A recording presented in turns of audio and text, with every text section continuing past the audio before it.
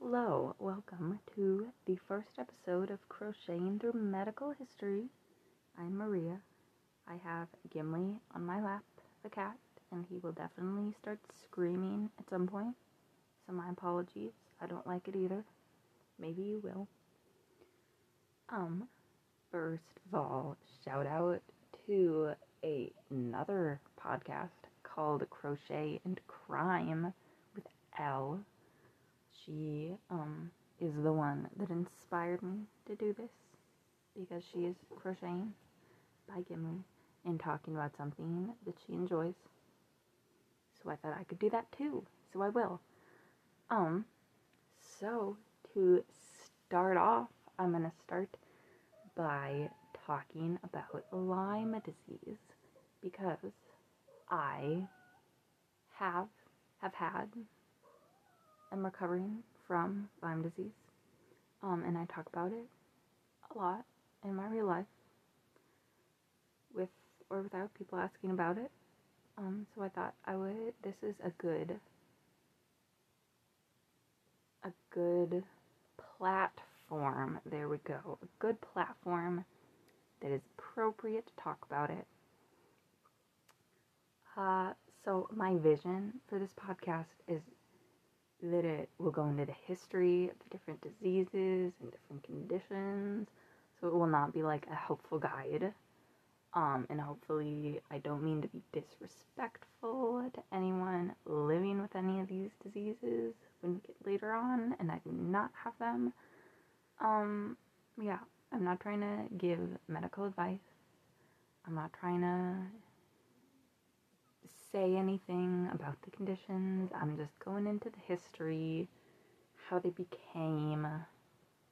Hopefully nothing within the past 20 years will be talked about, because I don't want to do that. I'm not a medical professional, so keep that in mind.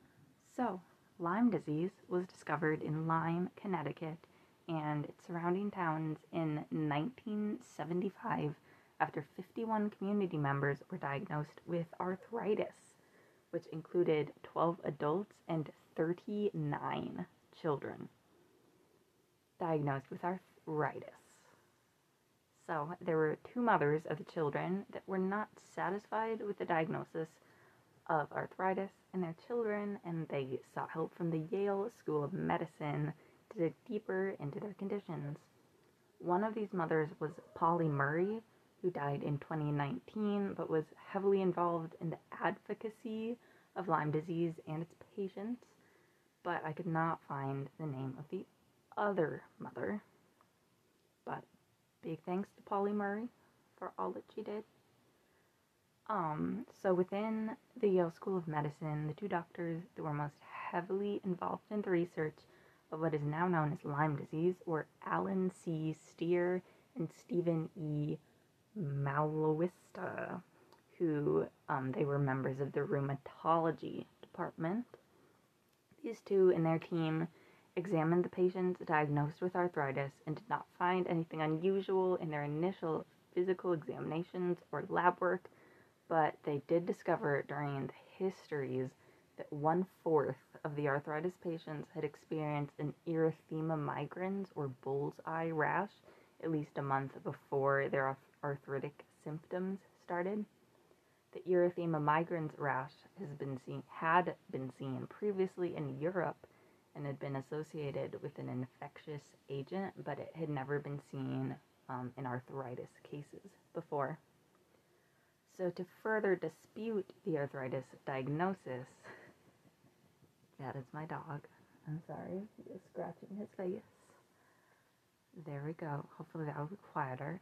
To further dispute the arthritis diagnosis, it was found that the affected patients had all lived in the wooded areas of town, not in the center of the towns, and that all of their symptoms onset during the summer months. Rheumatoid arthritis is an autoimmune disease, so these external commonalities were strange, should not be affected by area of location or time of year. It's autoimmune. Also during their research, Steer and Malowista hypothesized that the disease affecting their patients was carried by ticks because the condition was 30 times more prevalent on the side of town, on one side of the river in Lyme that had deer and deer ticks, than the other side of the river in the town that did not have as many deer and deer ticks. When they realized that there was more going on than just arthritis, Steer and Malwista asked local healthcare providers to refer their patients with erythema migrans rashes as soon as possible, and this enabled them to continue research that uncovered that Lyme arthritis could present with symptoms in the nervous system and the heart as well as in the joints. By 1977, it was suspected the bacteria was involved in the disease, and in 1980, it was determined that antibiotics would improve the erythema migrans rash and the arthritis symptoms. I am back, so sorry, I needed a drink. So to continue, in 1982, Wilhelm Willi Burgdorfer isolated the infectious agent that causes Lyme disease, and it is now named Borrelia burgdorferi, named after Willi Burgdorfer. Goodness. Borrelia is a genus of spirochete, which are corkscrew-shaped bacterium, which are difficult to eradicate once the infection has occurred. And it was later found that Borrelia burgdorferi is also such a persistent infection due to its outer surface proteins. The presence of OSPC along with the tick saliva increases the infectivity of Borrelia burgdorferi in its mammalian hosts, which are infected when they're being fed on by a tick that is carrying the bacteria. Yuck. We don't like ticks. They're kind of gross. But, moving on. In 1984, the Yale School of Medicine gathered Lyme disease researchers worldwide at the first international conference on Lyme disease in New Haven. This conference included attendees from the fields of rheumatology, immunology, dermatology, neurology, had public health officials, and other medical providers that were simply curious about Lyme disease and the research. And the next year, in 1985, Steer and Malwista were awarded the Ciba Geigy International League Against Rheumatism Prize. Completely butchered that. So sorry. Meant to look that up. Completely forgot. But they were awarded that prize for discovering and elucidating Lyme disease.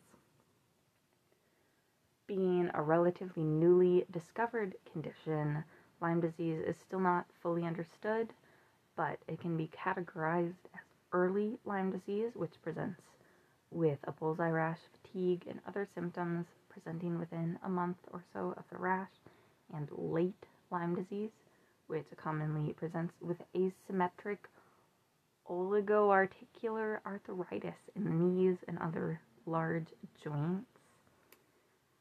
Even today, testing for Lyme disease is often inaccurate, as the most widely used PCR tests lack consistent sensitivity required for all the different stages of Lyme disease.